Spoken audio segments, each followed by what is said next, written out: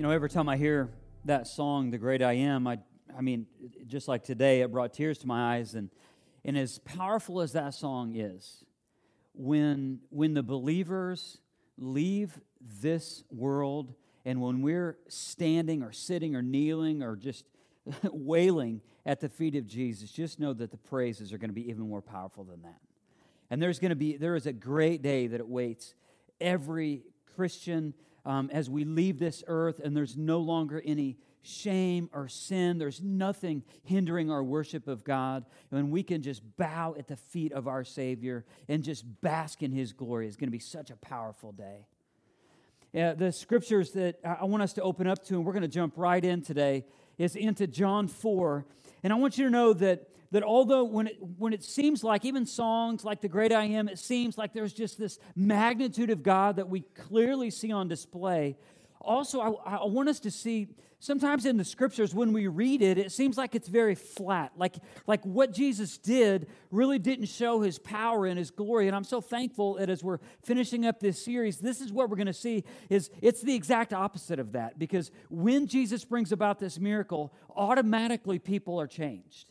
That it isn't just this miracle in passing to wow people. There was automatically people, after they observed this great miracle of Jesus, they had faith in Him and they believed in Him. And the influence of that miracle brought them to the personhood of Jesus, and they got to see, wow, there's something incredible about this Jesus. And because of that, they put their faith in Him. Not only the individual not only the person who was asking for the miracle, but also the extended family. So we're going to be in John 4, and we're going to start in verse 43. Let me give you a little bit of the context, because oftentimes in the scriptures, like today, we have to get a running start to understand where we are. What has happened so far in John 4 is Jesus had just spent 2 days with some Samaritans, and specifically the Samaritan woman, the woman who had multiple husbands, and it's the woman at the well where Jesus has this interaction, and her life had been a wreck, and Jesus meets her at a time when she shouldn't have been at the well, and he shouldn't have been at the well, and he shouldn't have been talking to her, and Jesus breaks down all of this facade and just the cultural bias and just the stuff that was going on there, and he meets her, and her life is radically changed. And then she is curious because she sees that there's something special about Jesus, that He's prophetic because He knows her life and He's never met her before, and yet He speaks directly about her life. And then she goes back and she's like, well, you obviously are a prophet, and I know that you, being a Jewish man, that you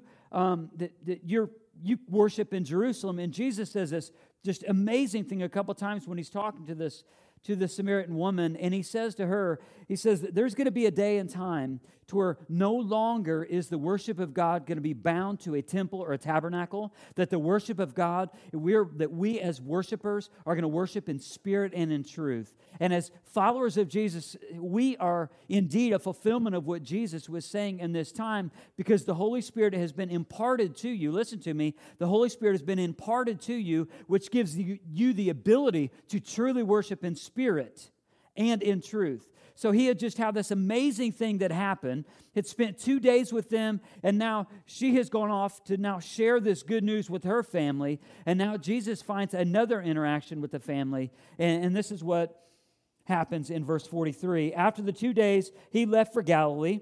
Now Jesus Himself had pointed out that a prophet has no honor in his home or in his own country. This is where in the scriptures that I touched on last week about familiarity breeds, what was the last word? Contempt. This is the scriptural connection with this. So then in verse 45, when He arrived in Galilee, the Galileans welcomed Him.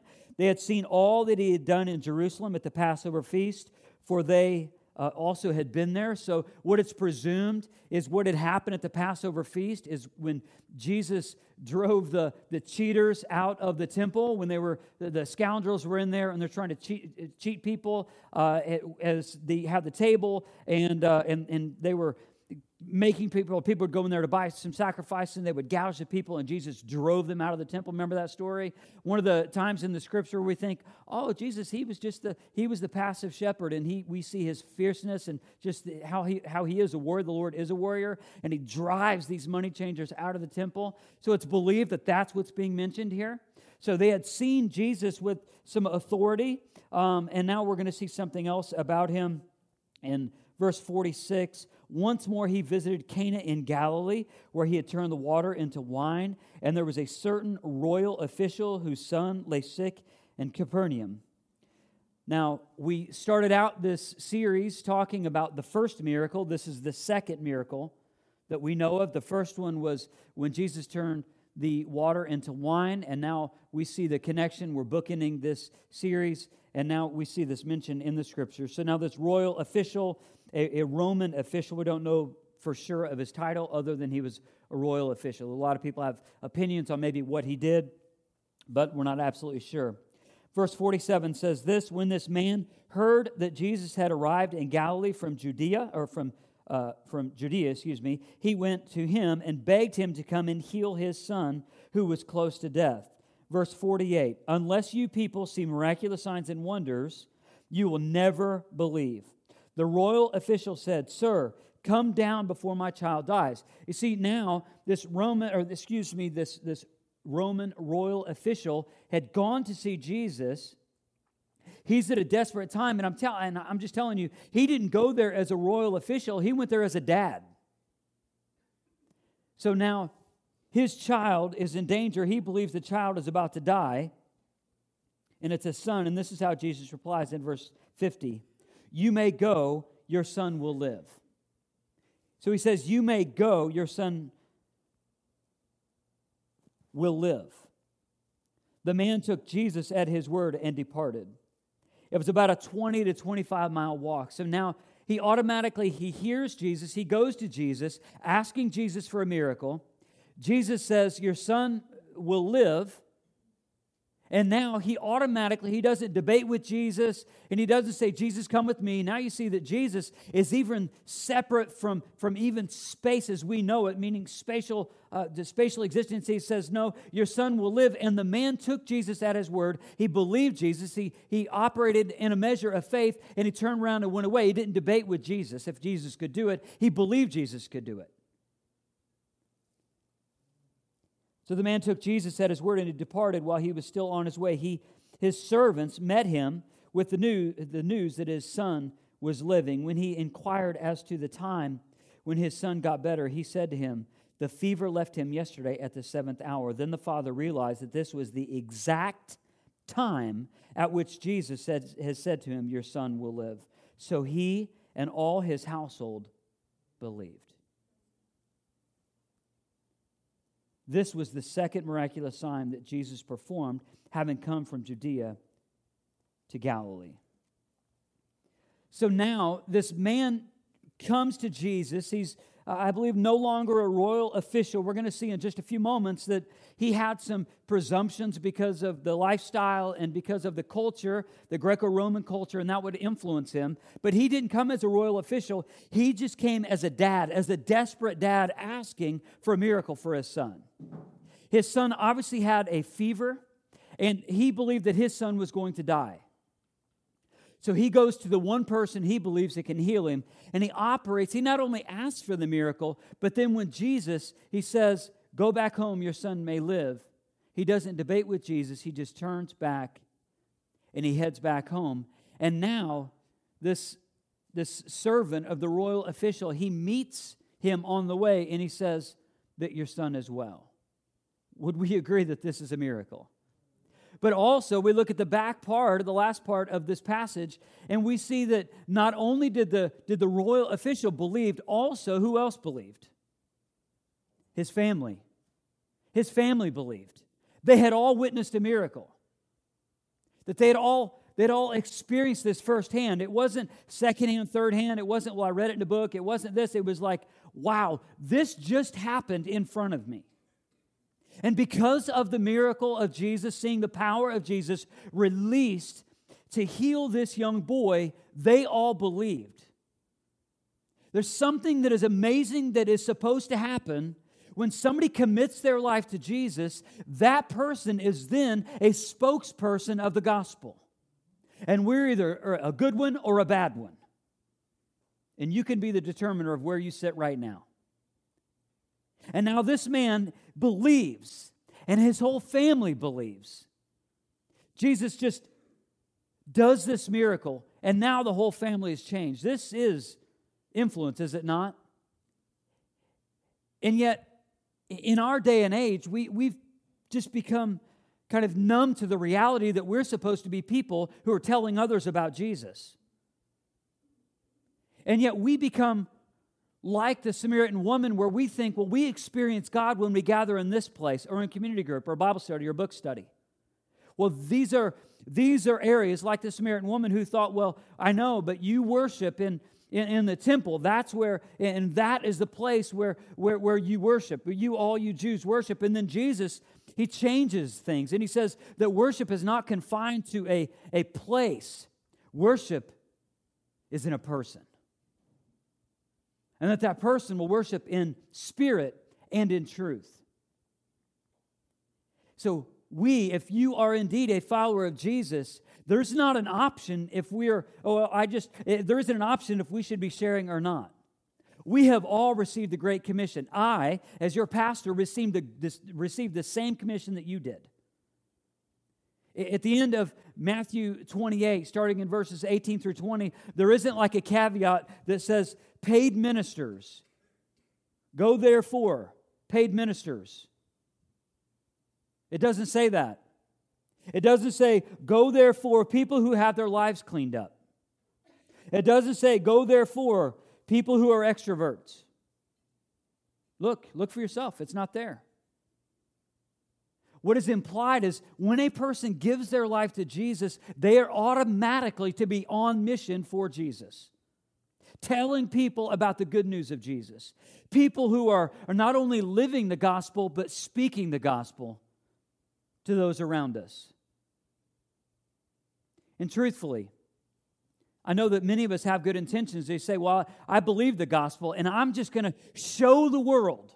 I'm just going to show them that I believe in Jesus, and they're going to see it by my good deeds. That's simply not true. That's just simply not true. Because if you look at people who are close to God and far from God, when it comes to just the general kind of thing and how generous people are, there are people far from the faith who are really, really generous and kind and not saved. So that's not enough. We have to use words. There has to be a life surrendered to Jesus. Your witness is telling of who you were when Jesus met you and what He has done since. Your witness, you and I are to be giving a witness to the event of our salvation, to the events that happened after our salvation and our discipleship to Jesus, our sanctification to Jesus, as He's changing us from the inside to the outside. That is our witness. And we, again, are either a good witness or a poor witness. And there is no middle ground. There is no, I don't know.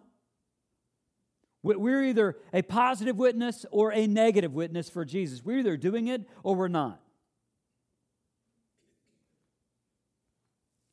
So your witness is telling of who you were when Jesus met you and what He has done since. This just demystifies much of what we think about the Christian walk. Where were you when Jesus found you? And what has He done in your life since? And this can begin a conversation with somebody, specifically if you are like this man and now his family has believed. You see, there's already a relationship that's formed. Now, much of what I'm going to talk about today is if you already have a relationship that's formed, how can you share your faith with someone who is around you when you already have a relationship with them? You see, I believe this is true also. The danger for most Christians is not being fake, but being overly careful with the truth. Just enough to be real, but not honest enough to cut to the heart. So it's not being fake. It's just being overly careful with the truth. So much so that you're like, I'm gonna put this post on my Facebook page, or I'm gonna put this post on Instagram. I'm gonna dabble in it a little bit. I'm gonna make sure I put a cross on my desk. I'm gonna wear a cross necklace so somebody's gonna look at me and say that I'm a Christian, or somebody's gonna assume that I'm a Christian. And we do all these things, and there's nothing inherently wrong with those things, but it's just simply not enough. And I believe that sometimes we do those things and we think, well, I've done my Christian mission because if I've got a cross shirt on, if I've got a shirt with some scripture on it, then obviously I'm a Christian. They're going to tell. And you know what? That may work in a closed third world country where Christians are dying and being martyred for their faith, but that doesn't work in America. That just doesn't work. Because for us, it takes more than just simply presenting ourselves in that way, or even maybe talking about our faith, but being so bland and so just kind of very thin, where we're not completely vulnerable. It's just enough to be real, but yet not enough to cut to the heart. It's said like this. It's saying, well, Jesus loves you, but not talking about the measure of love, is that even though we were far from God, that Jesus Christ died for sinners, and indeed we are all sinners. So it's on one way of saying, well, God is love. There are many people who are far from God, who believe in all sorts of universal truths, and they say the same thing, well, God is love, so all paths, ultimately lead to God because God is love. Ultimately, we have to get to the point to where when we share our faith with other people, we have to get beyond I'm afraid to cut to the heart. We have to tell people about why the cross mattered. The cross mattered is because people had violated God's law of loving Him and loving other people, and that these people, all people, have a sin nature. And because of that sin nature, we deserve condemnation. We deserve death, eternal separation from God. But what Jesus Christ did on the cross for you and for me and for other people who are still not followers of Him is paying the payment, taking the punishment, the brunt of what we deserved, but He doing that for us. This cuts to the heart. So absolutely God is love. 1 John 4 says that. But also, God's love on display is Jesus Christ on the cross. Why did He go to the cross? Because of our sin. That cuts to the heart. It takes more than just saying, oh, God is love, and having a Christian shirt or doing good, quote-unquote, moral things. We have to get past the facade of just being real to really tell about what's happening and how far people are from God if we ever want to evangelize them. See, part of this, too, of what you see is just enough to be real, but not enough to cut to the heart. This is just good old-fashioned Southern religion. That's what this is. That I'm not going to step on your toes. I want to be kind. I mean, we're a be kind culture. I don't want to step on your toes. I'm going to be nice because, we're in the South, Southern hospitality. That's what we have to do. And I don't want to step on your toes too much because, then that just wouldn't be right. I would much rather step all over your toes so that you come to a believing and knowing relationship with Jesus Christ than to see you condemned because of your sin. Which one is a greater measure of love? Being careful to tiptoe around the truth, or telling somebody the truth about themselves so that they can know Jesus and they can be in heaven one day, so that they can experience eternal life, so that they can be changed, so they can believe like the royal official and his family. Which one is a greater measure of love? Being careful with the truth, so careful that we don't want to offend anyone, or telling somebody the truth about God's love, but then also the greatest display of love, that being Jesus. And why did He die? For them, for us, for salvation's sake, so that we could be right with God, so that we would glorify God. You see, the gospel is first grasped with the heart before it's grasped with the mind. Many times we settle with the mind and we just pound the mind. We try and use logic. We try and use other things. The gospel is first grasped in the heart. in the heart. It was the fact in the Old Testament, the gospel had been shared over and over and over about how He is slow to anger, and He's gracious, and He's merciful, and He's loving, and He's kind, and all of the messianic prophecies, all of which were pointing to Jesus in the Old Testament. There was so much that was going on in the mind, but it did not touch their heart. Their heart was not availed to God. Their hearts were closed to God. Which is why it says in Jeremiah that those who are going to be in the new covenant, those who will be changed by the gospel, those people would have a heart of stone that was removed, and there would be a heart of flesh that was replaced. This is why. A heart to love God and to serve God and to love other people and serve other people.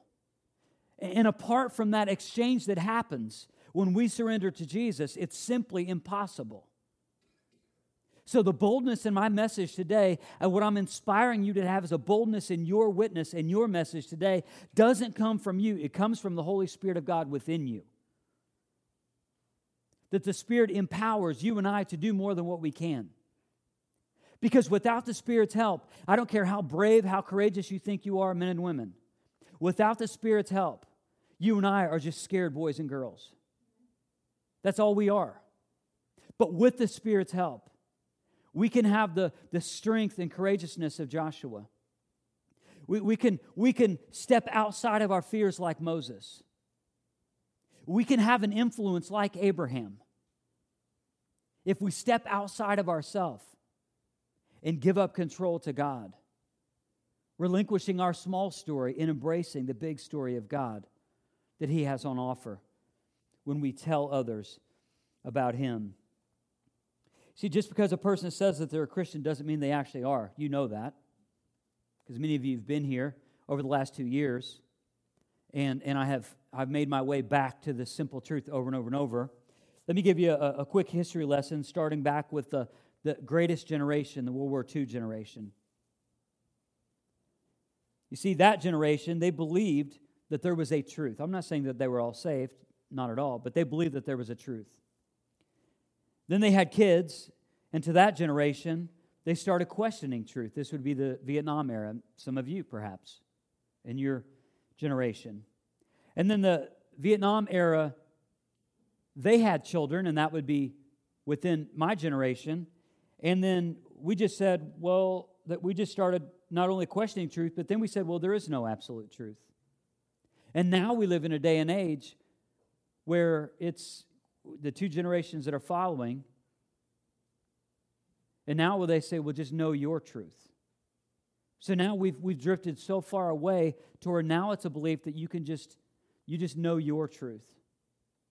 And if we simply lay down with that and pretend that, oh, everybody has their own truth, what we're denying is the gospel.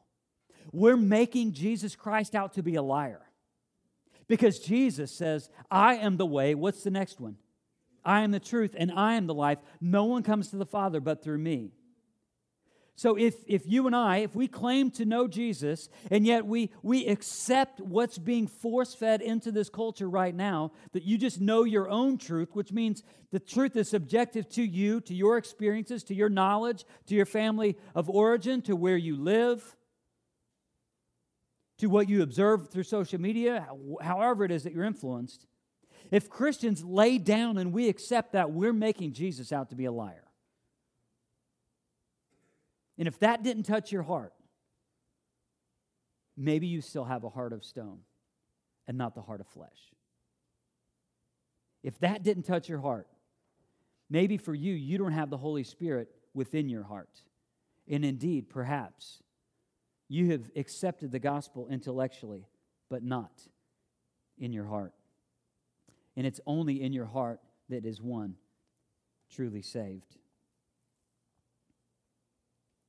If your salvation is based on personal feelings, dreams, visions, voices, completing religious tasks, or any other fleshly evidence, then I want you to know that you're on dangerous ground.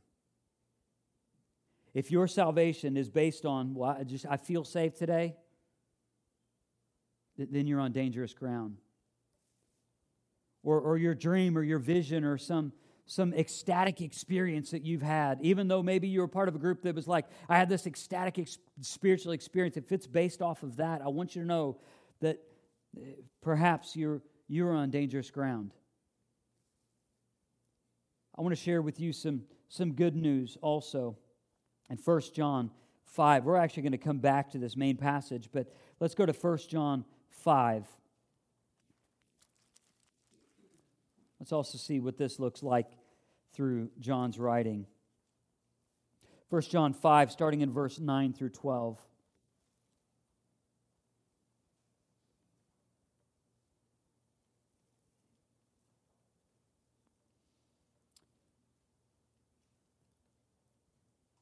This is what it says in verse 9.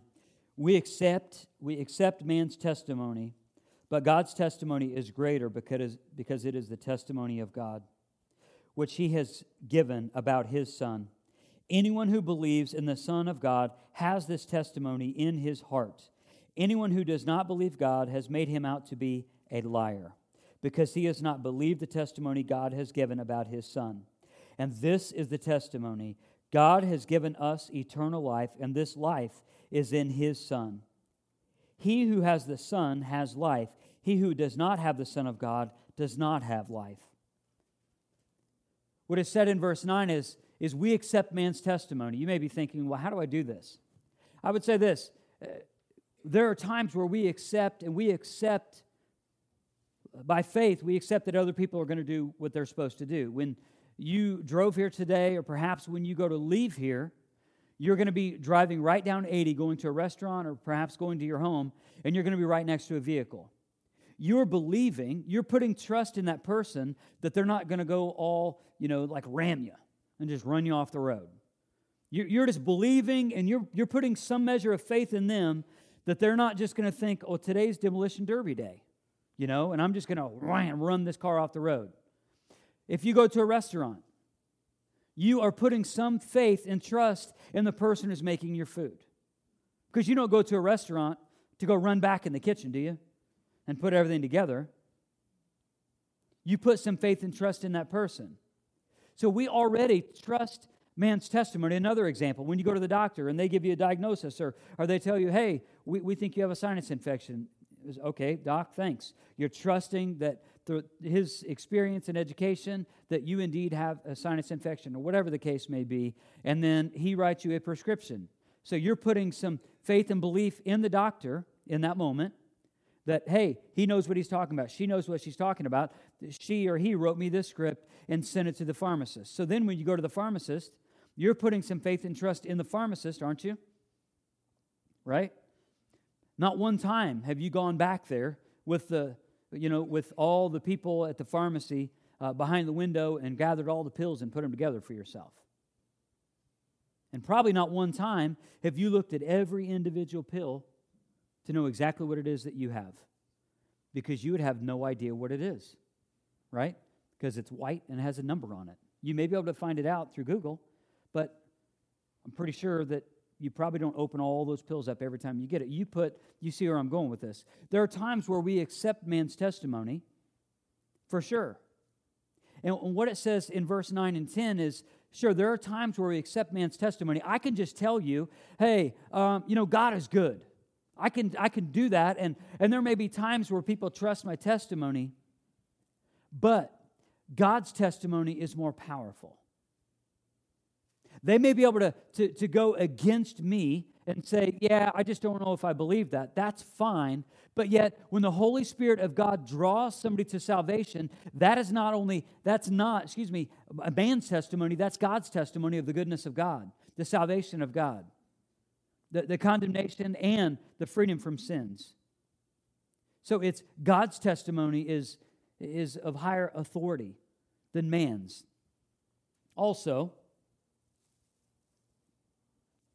it's not all we see here.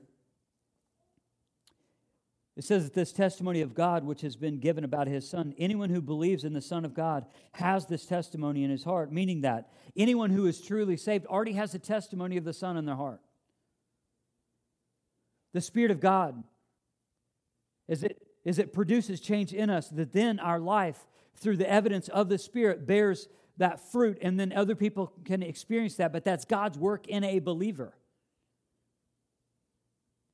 And it's God that draws somebody to salvation. Certainly, the way our life looks, it makes a difference. We need to display the gospel. We also need to speak the gospel. Verse 10, anyone who believes in the Son has the testimony in his heart. Anyone who does not believe God has made him out to be a liar, because he has not believed the testimony that God has given about his Son. And this is the testimony. This is the truth. This is a truth that is absolute. This is a truth that is not a subjective truth. This is a truth that is not bound to generations. This is a truth that began even before the birth of Jesus. This was a truth that was evident in the Old Testament. This is a truth that Jesus' life lived in perfection. This is a truth that was being completed on the cross. And this is a truth that then, because of the release of the Holy Spirit after the resurrection in Acts 1:8, then was released. This is a truth that could be lived out and other people could see in a believer. So I'll say it in this way. You don't need to wait. You don't need to wait for this eternal life, because a Christian, if they have this testimony of God in their heart, you don't have to wait for a further day to experience it. Again, you don't need to work for it. You don't need to work for your salvation because of the finished work of the cross. And you don't need to worry about your salvation because Jesus keeps our salvation secure.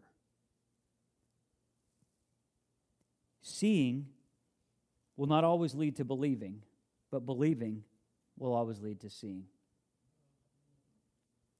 Seeing will not always lead to believing. Other people may look at you and they may say, whoa, that person's different, their life's different. They may see some difference about us.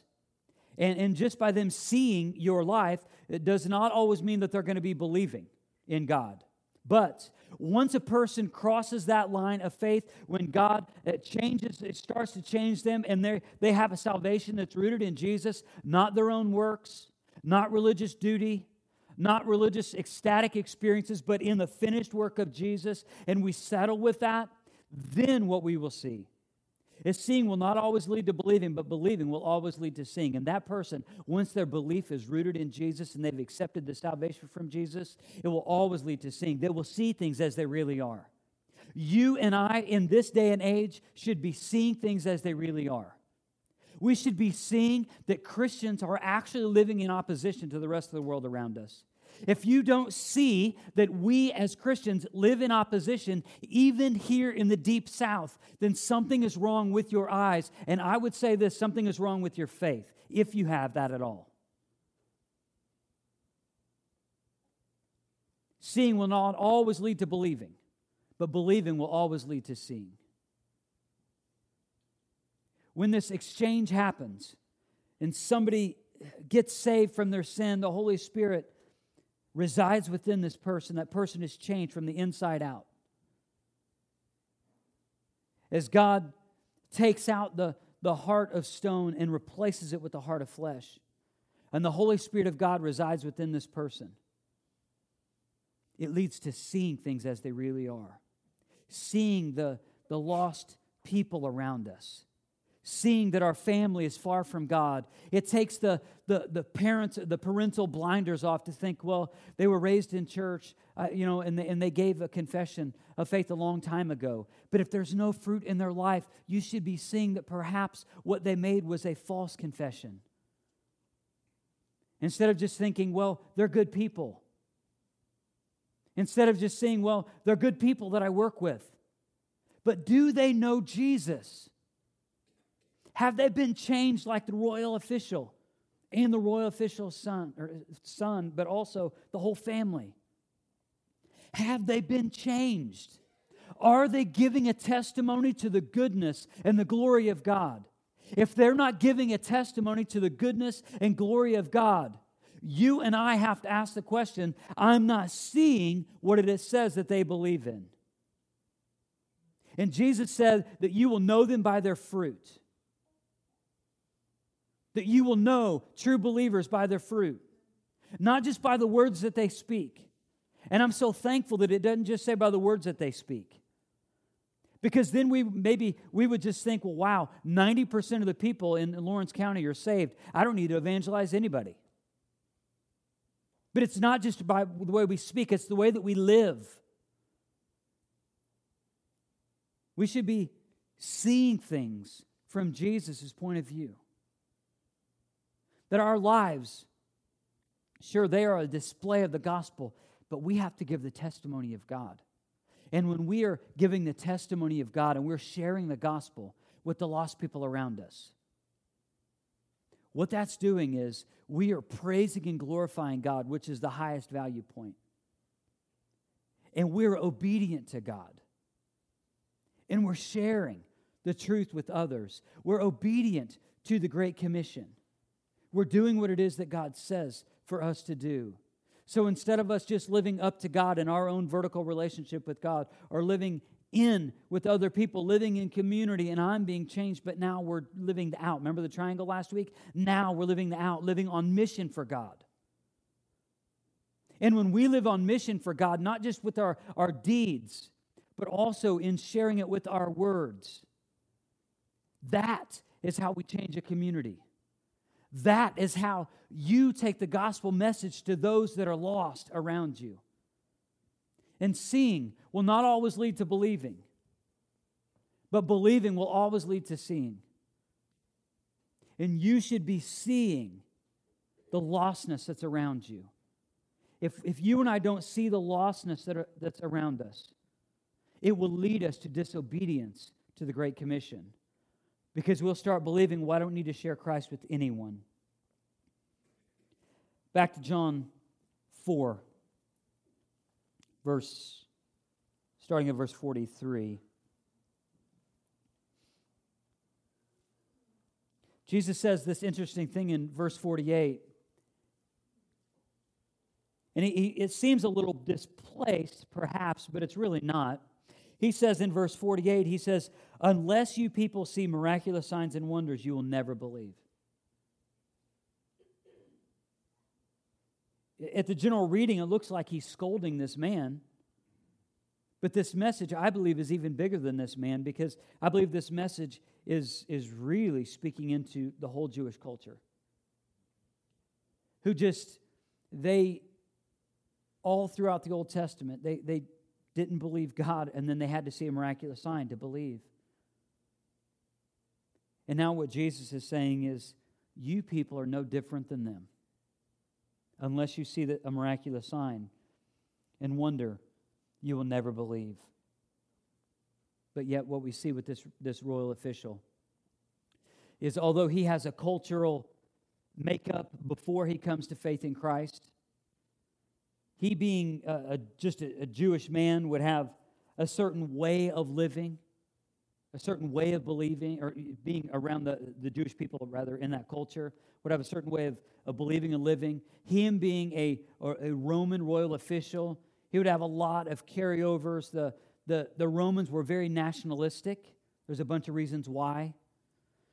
Because one of the reasons why is if you worked in the military for the Romans, they gave you a plot of land, so it made you love country all the more. The Roman ruler, they considered him like somebody who's worthy of worship. If you think about what I just said, it's not that different than our culture today. We tend to worship whoever's in the White House, whether if we align left or right, we tend to worship that person and then demonize the person who stands on the other side.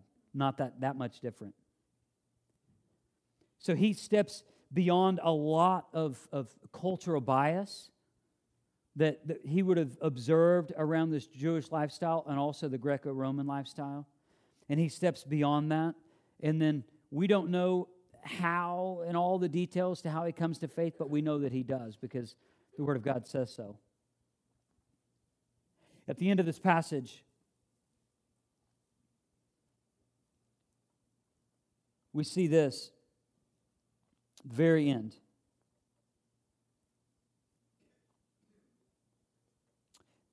Verse 52, when he inquired as to the time when his son got better, they said to him, the fever left him yesterday at the 7th hour. Then the father realized that this was the exact time in which Jesus has said to him, your son will live. So he and all his household believed. They had seen the miracle. We don't know how the message got around. We just know that they believed, that they possessed faith in Christ. And their lives were changed. Let me tell you about another life that was changed. There was a life that was changed this week at our student camp. There was a young man by the name of Casey who partnered with us, and he came with us to the camp and had a phenomenal time, and he was at first kind of cold and resistant to what was going on, but yet he experienced the same thing I'm talking about right now, and I had the opportunity of leading him to faith in Christ. But here's the amazing thing of how it works, or how it worked, and I believe how God works many, many times. I was outside of the room when all of these things happened, but God was revealing to him the weight of his sin. And Casey was seeking me out, and I had no idea why. As a matter of fact, it was kind of a weird thing. I'm outside. One of the students came to me, and they said, hey, 2 other students need to talk to you. I was like, okay. So I'm like, where are they? And they were over there, and I was like, it was Connor and Caden. It said, Connor and Caden need to see you. I said, okay. So I went and found Connor and Caden, and then Connor and Caden said, hey, Casey wants to see you. I'm like, whoa, where is this game going to end? Like, I don't even know what's happening here. Like, I'm like, ping, ping, ping, and all this. And then I look up, and I just lock eyes with Casey, and Casey is like, he is talking to everybody who could point, who he thought could, like, point to me. So he looks up, and he's talking to, I believe it was Natalie and Michelle at the back of the room, and then he looks up at me, and tears are just rolling down. And he said, or I looked at him, and I said, what's going on? And he said, I need to be saved. I need to be saved. Now, what did I do? Did I save him? No. God was already working inside of him, and all I did was share the Scriptures. That's all I did. I just shared the Scriptures. I presented the Scriptures in the way, and the Spirit of God was working already, and the Word verified the Spirit, and he gave his life to Jesus right then and there. It was an amazing miracle of God to even be a part of that. And now his life is radically changed. See, the reason why I tell you that story is not just because that's what happened this week, although that would be reason enough. I was just available. That's all it was. I was just available. And the Spirit was at work well before that I even knew. And the Spirit led him to me, led him to the Scriptures, led him to salvation. So when we talk about sharing our faith with other people, it doesn't all hinge on you. It doesn't hinge on you. God saves those who are lost when God providentially saves them. We just have to be available, and we have to obey whatever it is that God is leading us to do. There are times where we will share the gospel with words and with deeds, and we want our life to be an example of the gospel and living for the glory of God. There are times where we will have opportunity to share words like I did. But it doesn't rest on you, because just like the story with Casey, the Holy Spirit was doing the work. It was so funny that after I had talked with him for a little bit, and I was getting ready to share the Scriptures, and he was just telling me like everything he was feeling and everything he was thinking, and I looked at him. I said, "Well, man," I said, "You're like leading yourself to Jesus. Like this is like I was just there, and I was just sharing a couple of Scriptures, but God was doing all this work in his heart and in his mind, and I was just simply there, and that's the way that God does it. That's the way that God does it. When we live out and we live on mission for Jesus, we're just being obedient to our part and trusting that God is going to do his part. And trusting that maybe that our life could have the influence of what this miracle had, to where this young boy was saved. It says the whole family believed. So I'm assuming that the son was saved and the parents were saved and whoever else was around, they believe and they're possessing faith. And the influence grows.